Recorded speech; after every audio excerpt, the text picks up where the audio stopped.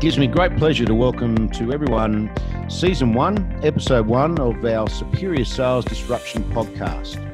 It will be an amazing deep dive into some of our industry icon stories and the disruptive crossroads they may have faced in their career paths. My name is Jamie Labina, and for today's opening, I'm joined by my partner in crime, Mr. Mark Trulson. How are you today from Melbourne, Mark? I'm absolutely fantastic, mate. It's not sunny like it always is in Sydney, but it's a bit gloomy, but absolutely pumped up to do today's kickoff to the Disruption podcast. And, I guess let's bring to the listeners why we're going to go into a bit more detail, but why a podcast is something that's hit our radar. Well, I think podcast is the way that, information and knowledge is transferred these days. I think, not everybody has, a lot of time to read, and podcast seems to be something that you can do whether you're at the gym, whether you're on a walk, whether you're in between meetings. And I think it's just a great way to engage an audience to the disruptions of some of the best salespeople in our industry.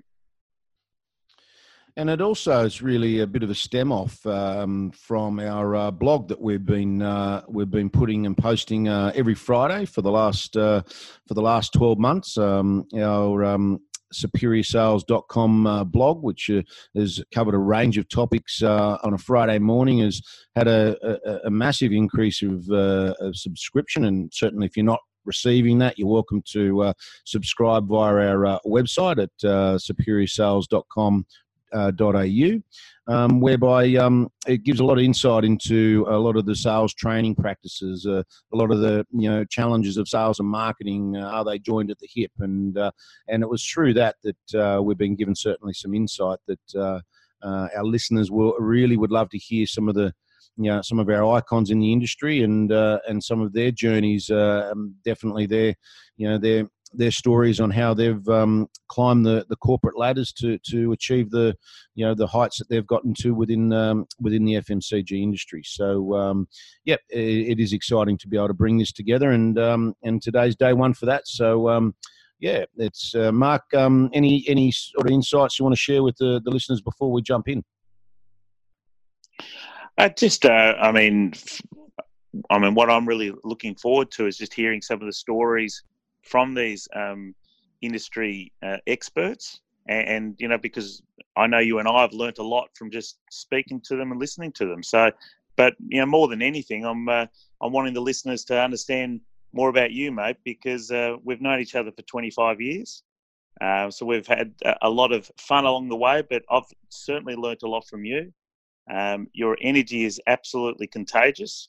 But more than anything, I think it's your resilience. What you've gone through, from your early childhood all the way through, you've had obstacles to overcome, and you've done it each time. So I think those sort of stories are going to resonate just as much as the ones that we're going to get from sales directors and CEOs. Thanks for that. I'm sure that we will be able to embark on some of those stories at different stages and down the track. But it has been a very disruptive journey. I think that's a great word for certainly my upbringing. Definitely my intro into the FMCG industry. So Mark, we've worked together. Met each other 25 years ago. We'll go into how we met and a bit of our background, as we get into this podcast introduction. And to the listeners who haven't had the opportunity to see Mark is an amazing presenter. He's an amazing motivator, and I've done a number of workshops with Mark through what we're currently providing to our clients, and also I've had Mark attend a number of our national conferences that I ran at Superior Sales Force for a number of years, and he just can hold the audience with the palm of his hand, and he's an amazingly charismatic person, but very inspiring and very motivating. And I think one of the core ingredients for Mark is the whole getting back up when you get knocked down, getting back up, and you certainly have demonstrated that. And being a single father and of 3 amazing children, which you pretty much brought up on your own, and very proud of what you've been able to do there, and to watch them grow and become young adults. So well done to you, mate. And that might be enough patting on the back, I think you were saying before. So a lot of mutual love, too much mutual love there, mate. That's all right. That's good. So I guess that's what got us here today, and hopefully we can share that with the listeners moving forward. So, look, our podcast will be done obviously remotely. We'll be interviewing a number of guests as we move forward into our season 1. Mark will be remotely coming in via onto our podcast and or myself if the interviews are down in Melbourne, and it just gives it a little bit more spice to it, and again, with mine and Mark's background from a sales marketing forte, it allows us to really unravel some of the stories for some of these industry champions that we're going to be bringing to you in the next in season 1. So Mark, I think crack on. What are the main things we're going to be covering, mate? Well, in terms of the series, we're going to be, listening. What I think is a really enviable list of people in the industry who've made a big difference. We're going to be interviewing them in terms of how they've led disruption in their workplace, how they've built teams that have transformed the industry, and how they've also gone on their sort of personal disruption journey themselves. So I think those backstories are going to be really valuable for our listeners to sort of get a gauge of how they can overcome obstacles, how they can see challenges and find a solution, and how they can build teams that can transform the marketplace. And I think that was the inspiring thing. So Mark's an avid listener of podcasts. It was amazing how when we brought this has been a long time in the making, bringing to you the Superior Disruption podcast. But I haven't listened to too many, to be quite honest. Done a lot of research into podcasts. Done a lot of research into who listens to podcasts, which is why we really feel that there's an important story. This younger generation, this 25, 35, 40-year-old bracket, they're constantly listening to podcasts, and there is to hear a voice in our industry. There isn't one yet, and I just think it'll be great to hear some of our industry experts and some of the guests that we're going to bring to you, which leads me to talk through some of the guests and Mark, a few of the guests that we're bringing to the listeners over the next 13 weeks. Yeah, look, I can't wait. I mean, we've just been wrapped with the response that we've got. Sometimes it's a little bit scary when you put out the feelers to see who's going to respond, but by and large, everybody's been really excited to join us on this journey. And I'm really looking forward to hearing stories from James Lane, who was the former sales director from CCA, Coca-Cola, Amatil. Mark Powell being from my former industry in alcohol, the sales director from Lion. John Donlan, the CEO from Pharmacare. And if, metaphorically, if disruption is all about breaking through the glass ceiling, we've got a number of brilliant, women on our podcast, headlined, starting with Caroline Waite, the sales director of Impulse at Frucor. So really looking forward to hearing what they say and what stories that they've had in terms of disruption. Yeah, definitely. Two that stand out. I mean, everyone's going to be a standout, but Caroline is an amazing individual. She's really championed the women's lead in leadership in sales and marketing within the FMCG industry.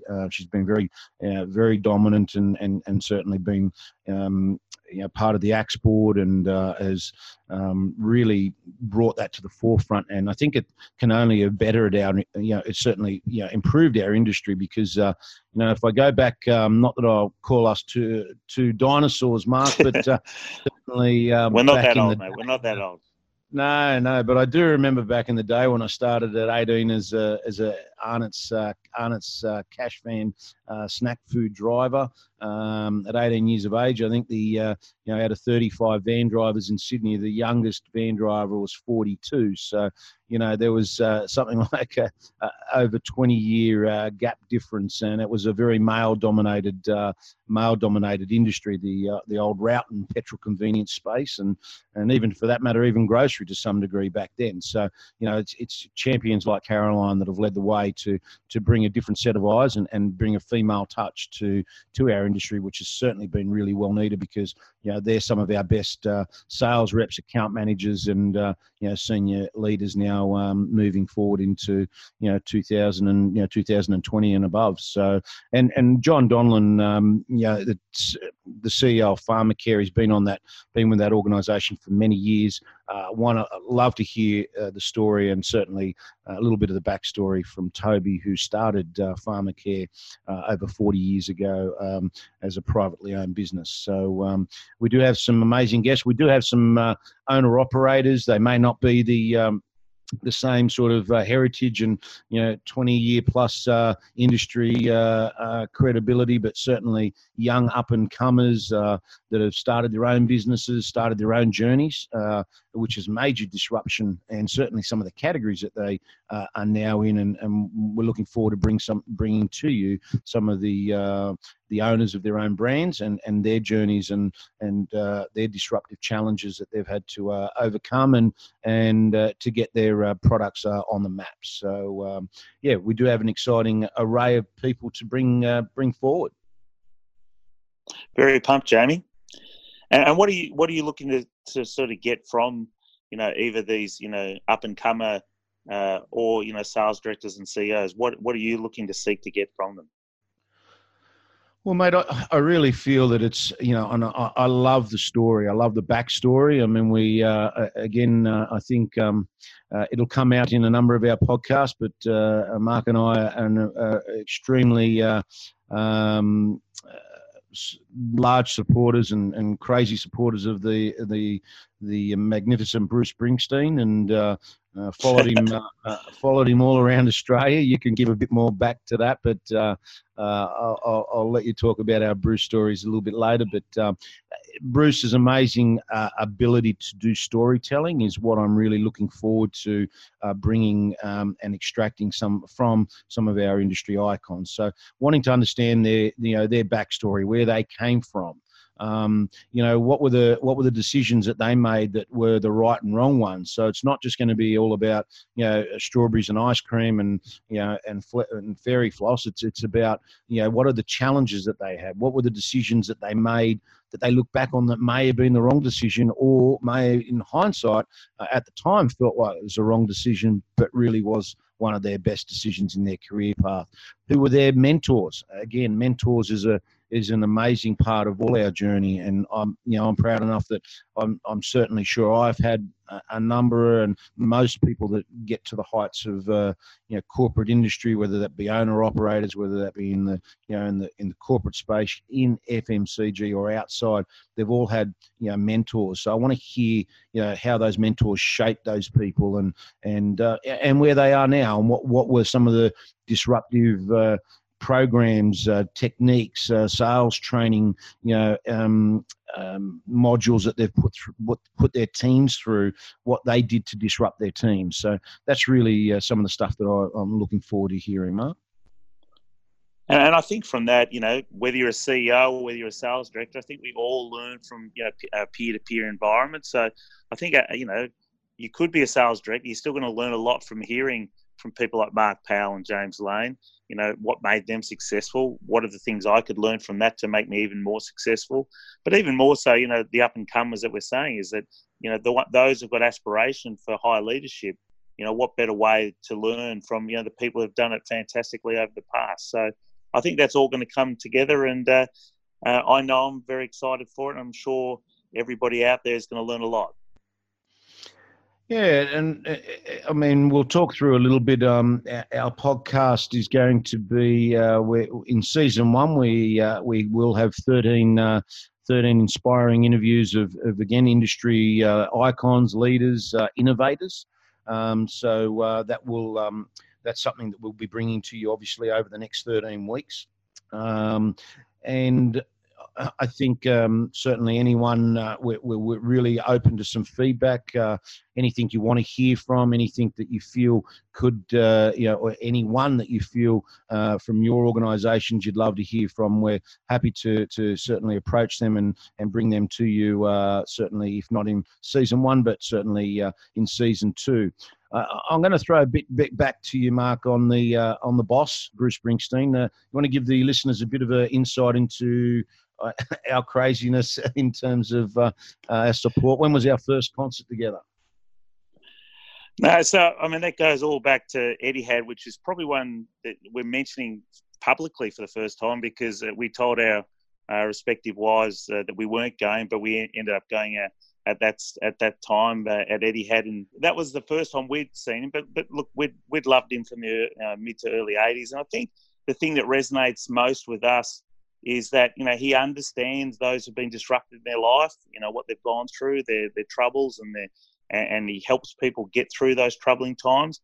But he also leads a really clear path to transformation, which I think for everybody out there, that's what we're all seeking. For the mathematicians out there, he has a great formula. 1 + 1 = 3, and I think all of us can take that on. And for him, 1 + 1 = 3 is all about just doing a little bit extra, going the extra mile, working with a team. That the sum of us is more important than just the individual. And I think if you go to any of his concerts, you get a sense of that. Everybody out there who follows concerts know that nearly 99% of performers, have the same set list every concert. He mixes up every set list because he wants the engagement to be at every concert.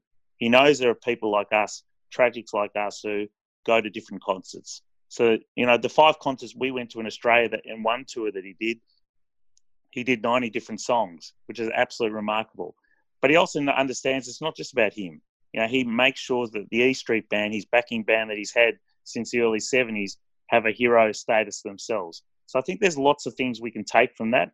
And, it's all about his personal disruption journey, but it's also the transformation that he hopes that he can impact on others. So, if we can bring a little bit of that spirit in the night, Jamie, I think we'll be doing okay. Yeah, and just to finish off, most of the listeners wouldn't have known, but Bruce has just finished a 14-month Broadway show, which basically was a massive disruption in his career and in his life. He certainly has been very vocal about. It's the first 9 to 5 job he's actually ever held in his life, where basically for 4 or 5 nights a week on Broadway, he played basically an acoustic solo show. It was a story about his life, and it was a storytelling of his life, where he talked through the disruptive moments. And what was really resonated for me is when you're in a group or when you're in a band, you can hide if things don't go well. Or go wrong. Whereas when literally you, a guitar and a chair, a stool are on, and a spotlight are on you for 2.5, 3 hours, there's nowhere to hide. And I think that's one of the things that we want to be able to bring to the listeners is in some of the people we're going to be speaking to, what were some of the very important disruptive challenges that they went through, where there was nowhere to hide. So excellent. I think I think today is going to be a little bit different to normal because we're sort of basically interviewing ourselves. I won't go into the fact that you bumped into Bruce a couple of times on that New York trip that you had, but what I'd love the listeners to get an understanding is basically what we're going to be doing with other guests is sort of getting their backstory. So where did it all start for you, Jamie? My first intro into, I started, actually when I left school, I was given an opportunity to have a scholarship with Qantas Airways as a ground engineer.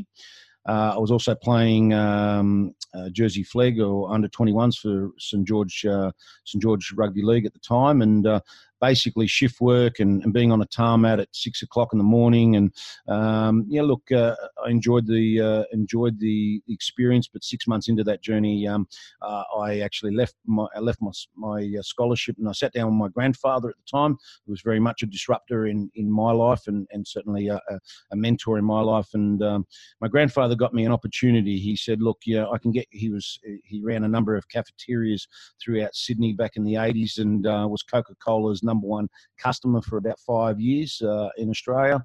And I said, "Pop, I want to be a sales rep." And he said, "Well, where?" I'll have a look. I'll have a chat with some people. And he came back to me about 3 days later and said, "Look, I can get you a job with Coca-Cola. It's a cadetship. You get a company car, and you're working for Coke, or I can get you a job over at Arnott Snack Foods as a van driver. You'd be driving a big chip truck and selling potato chips, out the back of the van." I said, "Oh, Pop, which one do you reckon would be the easier one?" He said, "Oh, by far, Coke. That's the one. That's the one I think is the one that you really, it's going to be the easier one for you to get into." And I said, "Well, you know what? Can you do me a favour? Pick the phone up and can you ring the Arnott's manager and see if you can get me a gig there?" And he looked at me and said, "You just really like to take the hard way in life, don't you?" And I said, "Well, you know what? If there's ever a way to make it, then let's have a crack." And he did. He rang a very good mate of his at the time, Peter White. Peter went against the grain again, being very disruptive. Cash van, back in 1990, in the snack industry, we had 35 odd cash vans, and I think the youngest van driver again was about 42 years of age. So it was very disruptive of him to bring on an 18 and a half year old at the time and that was my entry into the FMCG industry, mate, driving a snack van for Arnott Snack Foods that later became part of the Frito-Lay PepsiCo world. And so I started at 18, 19.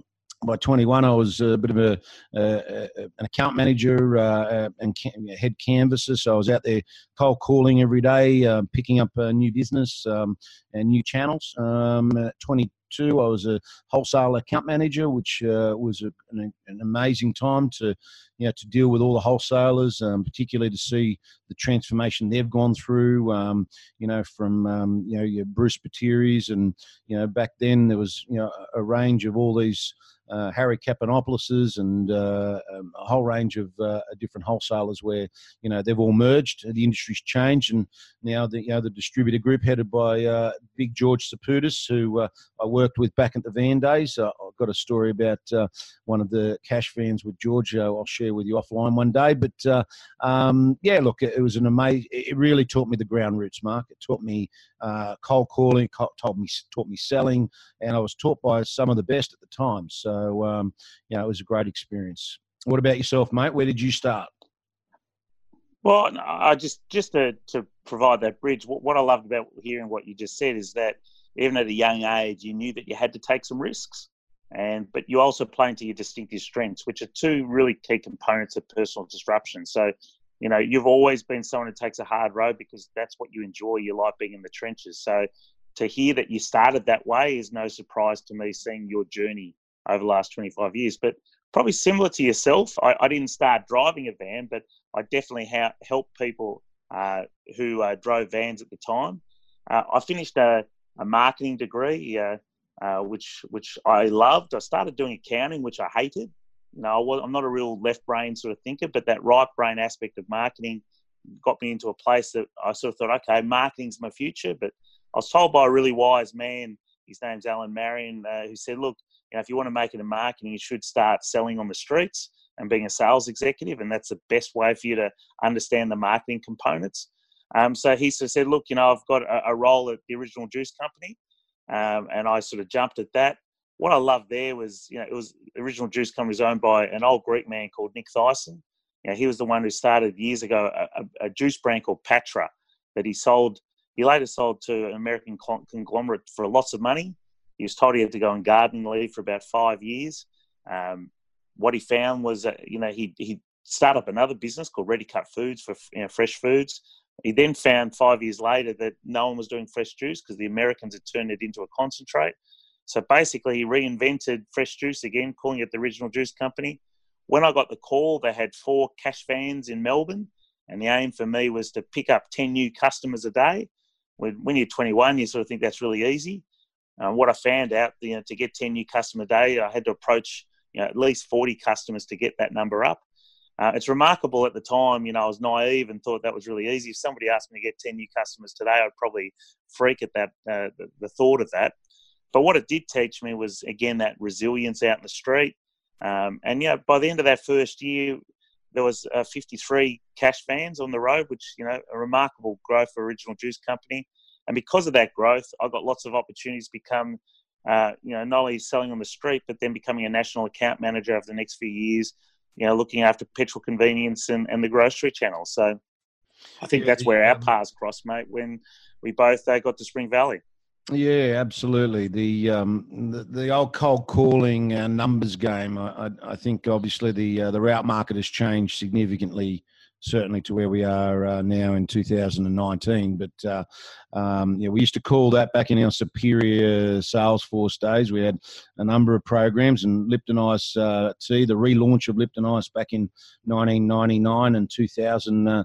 We had a challenge to all the boys out there, boys and girls, and it was to get a Bo Derek. And a number of the listeners that worked with me and back in those days certainly were able to be very disruptive in going out there and getting 10 plus a day, which, as you know, Mark, is no easy feat.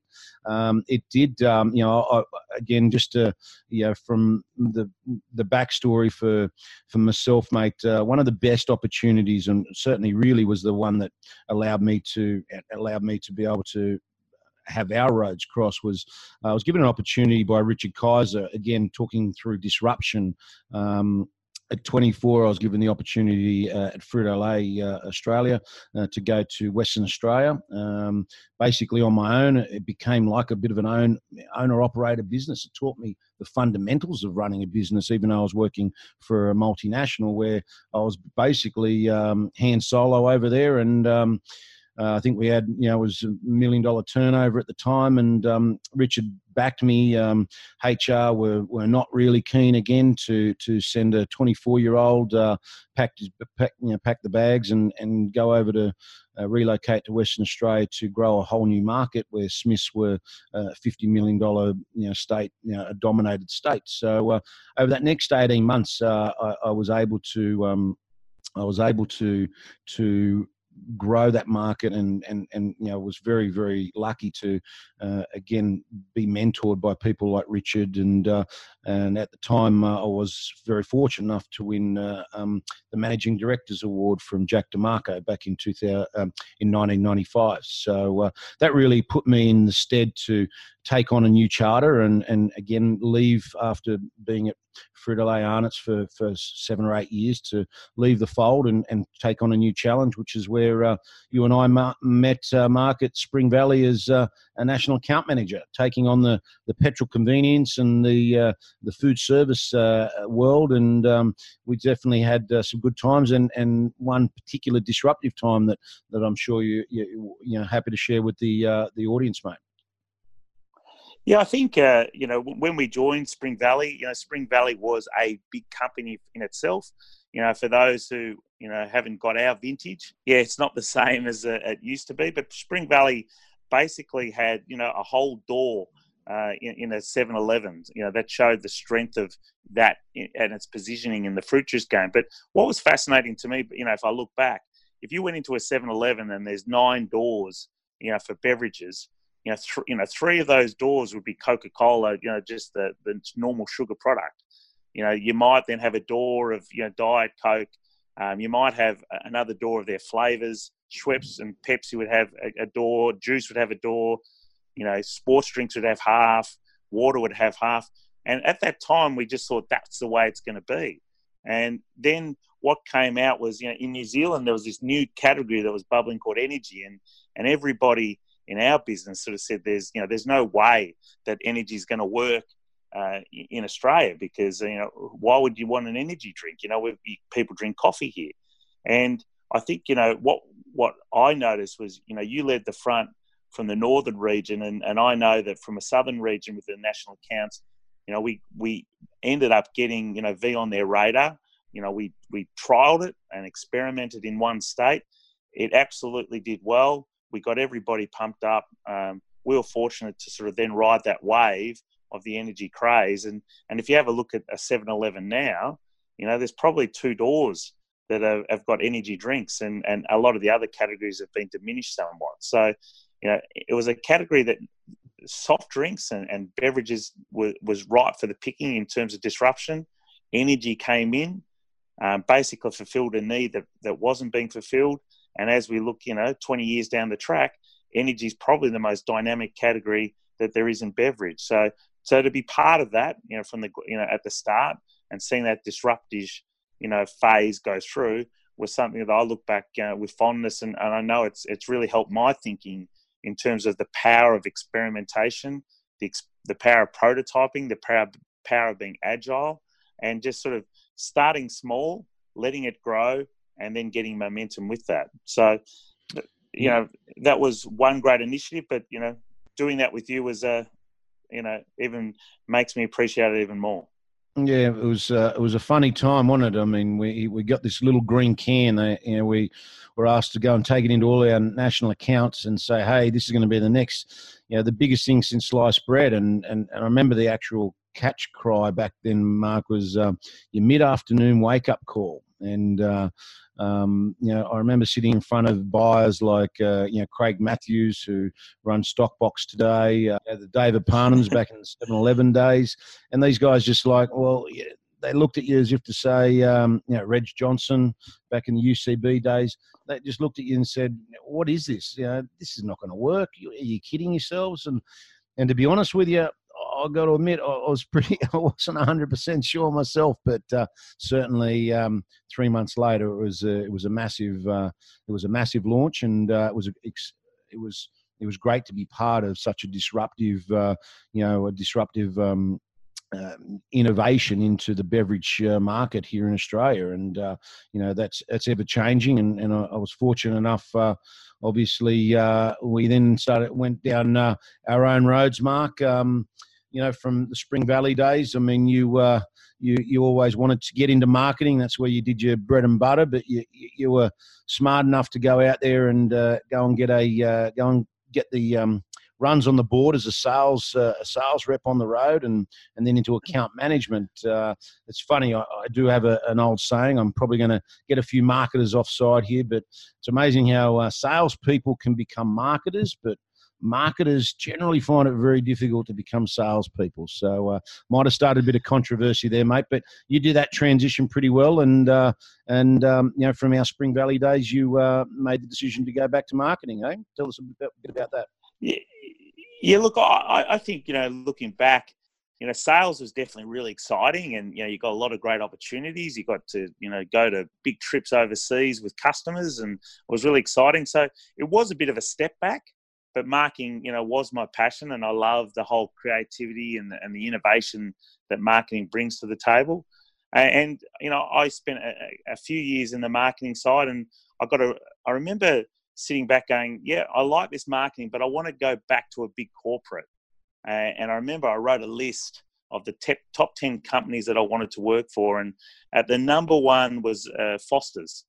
And because I think the alcohol industry has a lot to offer, and it's a lot of fun, and that was number one. And I remember my first day on the job, the managing director of the CUB, which is the beer division of Foster's. Foster's had a wine division and had a beer division, and so I had the job of being an innovation manager. And the managing director at the time, he came down and said, Mark, this is your first day. We've been beaten up by the market, saying that we're dinosaurs and we're this big behemoth who's not agile. We've just launched a big NPD that was a big flop called Empire. We need to introduce another NPD in 90 days. And again, probably continuing my tradition of being a bit naive when I start a new job, I said, yeah, no worries. We'll have something out in 90 days. Because I'd sort of had the experience of doing NPD where you could turn things over quickly because I was working in small companies. And as any of those have been worked in big companies, bureaucracy reigns, there's all this red tape. And as soon as I walked out of that office, I bumped into the marketing director, and he sort of said to me, over my dead body, you're going to lead a team that launched something in 90 days. I'm just telling you right now. And I said, what do you mean? He said, well, it's just not the way we do things. We've got to do research, and we've got to do we've got to jump lots of hurdles. We've got to get the business on board. And I said, look, the managing director, John Murphy, said it's a bit of a mandate. So what was amazing about that sort of experience was because from the top, the leadership were all behind it. It just meant that everybody in the organisation knew that they had a part to play. And within 76 days, we launched a brand called Pure Blonde, which for a number of years was, CB's third biggest beer, which was an incredible achievement by the team and the business. And it just showed to me, when leadership gets on board, when they give you the confidence that, that it doesn't matter whether this fails, we just want to see if the team can achieve, wonderful things can happen. So I've really looked at my marketing days, with a lot of fondness. I sort of, I was harking back to thinking just then about, what we're talking about, Jamie. Is that something that gave you the confidence then to start your own business and start something very different for yourself? Well, the reality is that we saw a need in the market back. My partner for 18 years, Phil Constable, who's very well known within the industry. Phil and I saw a need way back, when I was over in WA actually, before I even went to Spring Valley. But I think the Frito-Lay job gave me the ability to understand running a business, an AOP. Really from high cost of operating to profit and loss to forecasting, stock forecast. It was an amazing experience that it did give me at 27 the opportunity to be very disruptive once again and walk away from, Phil and I walked away from two corporate jobs. I was national account manager, obviously, at Spring Valley, and he was the national operations manager at Frito-Lay at the time, which became Snack Brands in that transition. And we both walked away from corporate jobs to go and start a dream, and that dream was Superior Salesforce. And it was all about assisting companies to bring new products to the market, NPDs, from across the food, beverage, confectionery, snack food, pharmaceutical, whatever industry. We used to have a saying that, at the end of the day, our guys were great salespeople, and didn't matter whether they were selling a can of Lipton iced tea or a packet of Panadol or a packet of Tic Tacs. They all had the same fundamentals in the selling process, and they were trained that way.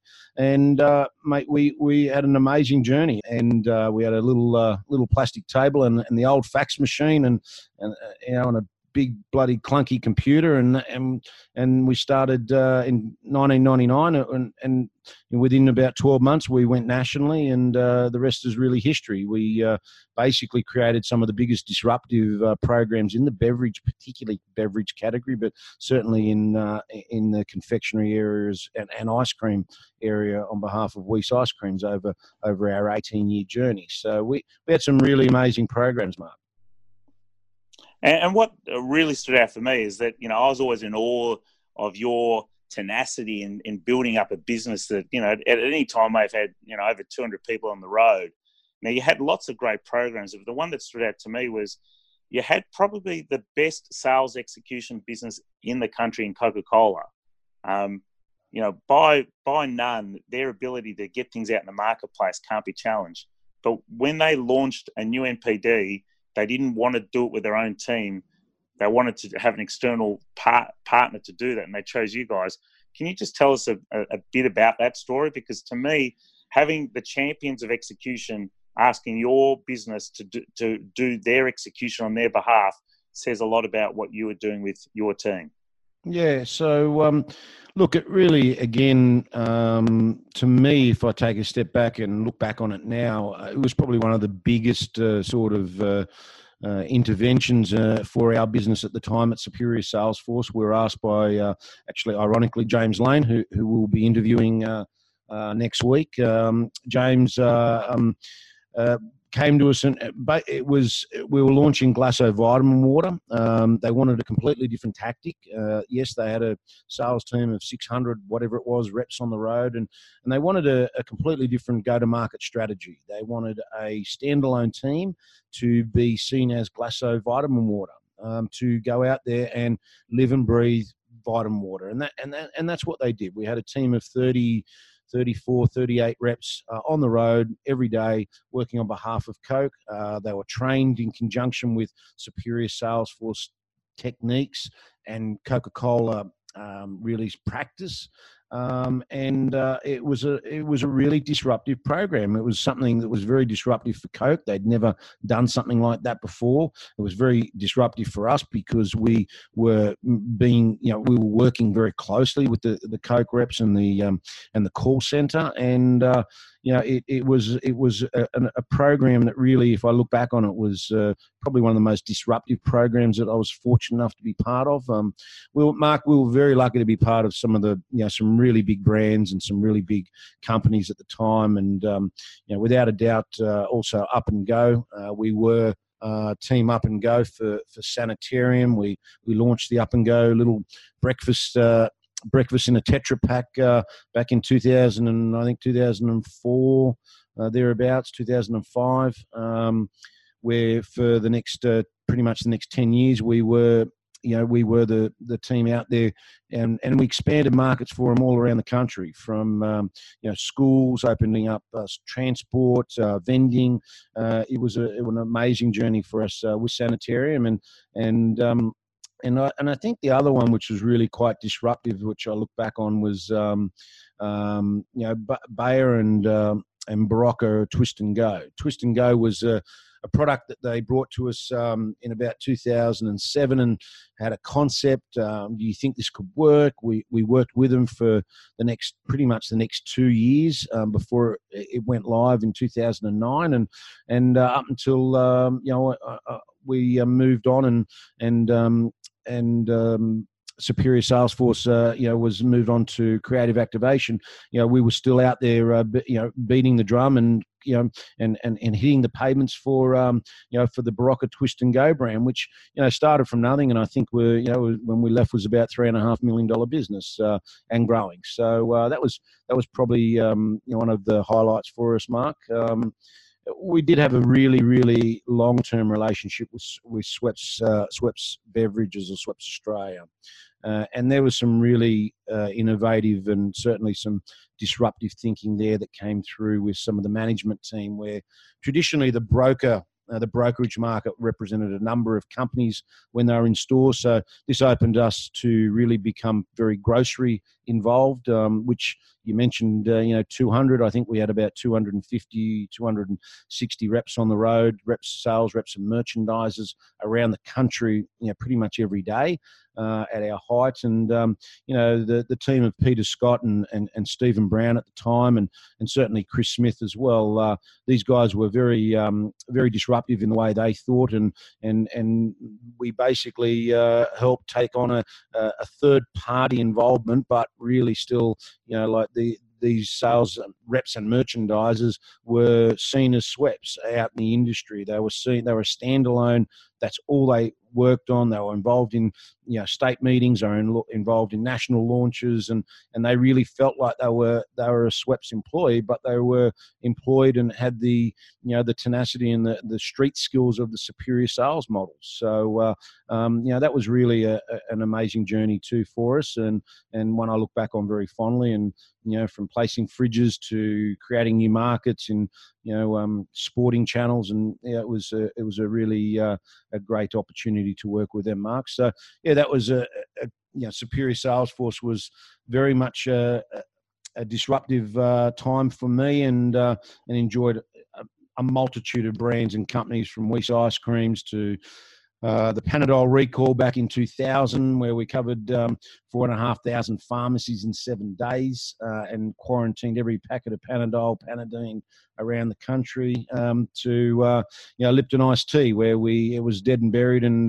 we relaunched that in 2000 with the peach and the lemon variants, and that ended up becoming a $30 million brand, and still very, very well entrenched in the marketplace, mate. Yeah, because I mean, the one thing I've always admired from afar is that you seem to have always embraced constraints. That starting Superior Salesforce, it's not like you've got your whole team every day of every year. You're given different projects. You're given very strenuous targets to hit. So, you're always facing constraints. And I think that's one of the key lessons that we can all learn in terms of our own disruption sort of journey. And, probably the constraint that I talked about was Pure Blonde. You had to be something out in 90 days. But probably the other constraint for me was I really wanted the marketing team at Foster's to be the best marketing team on the planet. And I was fortunate enough then to, speak to the CEO, and he shared my dream, but he said, but you've got no budget to work with. And, I was incredibly lucky to get a guy called Tim Ovadia, who's now just got this massive global gig with Anheuser-Busch in New York. And he was the one person I was allowed to hire. And he really, embraced it with zeal. And, he worked day and night, and I joined him at night time. And we had this program that we presented to the leadership team. And on the first day, they basically looked at us and said, this isn't going to work. We don't want you to do it. And we just said, look, have faith in the program. It's been well thought out by lots of people. And by the end of the week, they were, some of them were crying, some of them were high-fiving. They loved the program. And, we were lucky then to roll it out to all the marketers in Australia. It went so well that they asked us then to do it in Asia and the Americas and Europe. And I look back at that, and that was the time for me where I thought, this is what I want to do moving forward, is, help people build their capability, whether it be in marketing, whether it be in sales, whether it be for culture, whether it be for innovation, but just to give them the skills and the tools and the frameworks to help them become better. Because I firmly believe that, we all talk about wanting to get more money, a bigger paycheck, but it's progress that makes us really pumped up and motivated to get to work. And if people can amp up their ability and their skills, that's where progress comes into it. That's where motivation takes off. So, I left, the great world of Foster's in 2011 and started the Storytellers Group, which is all about helping build capability from sales and a marketing perspective. And then I remember bumping in, to you saying, look, we've been around, we've observed each other for 25 years, and, you've got some great programs that you've launched. I've got some capability programs. If we sort of mesh that together, wouldn't it be fantastic to join forces and provide some sales capability program? So it became obvious that we had to working together was going to be a fantastic opportunity for both of us. Myself bringing a capability lens from a sales point of view, with your experience in building businesses and creating disruptions out in the marketplace.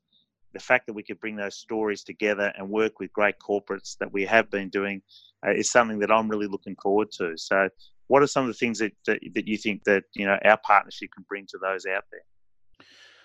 Well, again, I think it's really about the disruptive mentality. Obviously I've got a very extensive sales background, the old, on the streets, hit the pavements, new product launch, motivating sales teams, in-store process. How do we KPI our teams? What performance-led initiatives we need? And Mark, you bring the marketing piece. Innovation. Looking outside the box.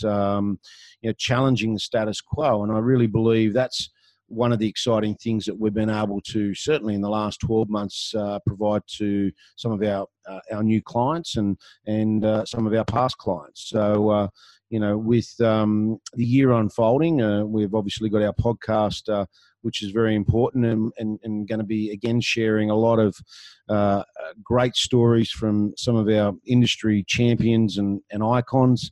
I can't wait to hear some of those and really we hopefully help some of you guys out there, some of you guys that have got teams that you're just not sure whether they're going in the right direction. They may need to be shaken up. Understanding third party, that's a big one today. A lot of companies that are using third party providers, are they doing the right thing? Am I getting the right in-store time? So these are some of the programs and certainly workshops, mentoring programs and disruption programs that we bring to these clients. So, Mark, mate, it's been a great catch up. I think even a story or two that over that 25 years we might not have even shared previously, but. Mark and I have, hopefully you'll be okay with your lovely wife, Natalie, mate. Yep, she didn't know that we went to Etihad that night, but I did take it to Bruce in Sydney 4 or 5 days later. So she did get lovely. She got to go, but look, again, thank you for everyone for listening. Really exciting to bring this to you, and look forward to bringing Mr. James Lane, the former sales director at Coca-Cola Amatil, to you next week. Thank you very much for your time.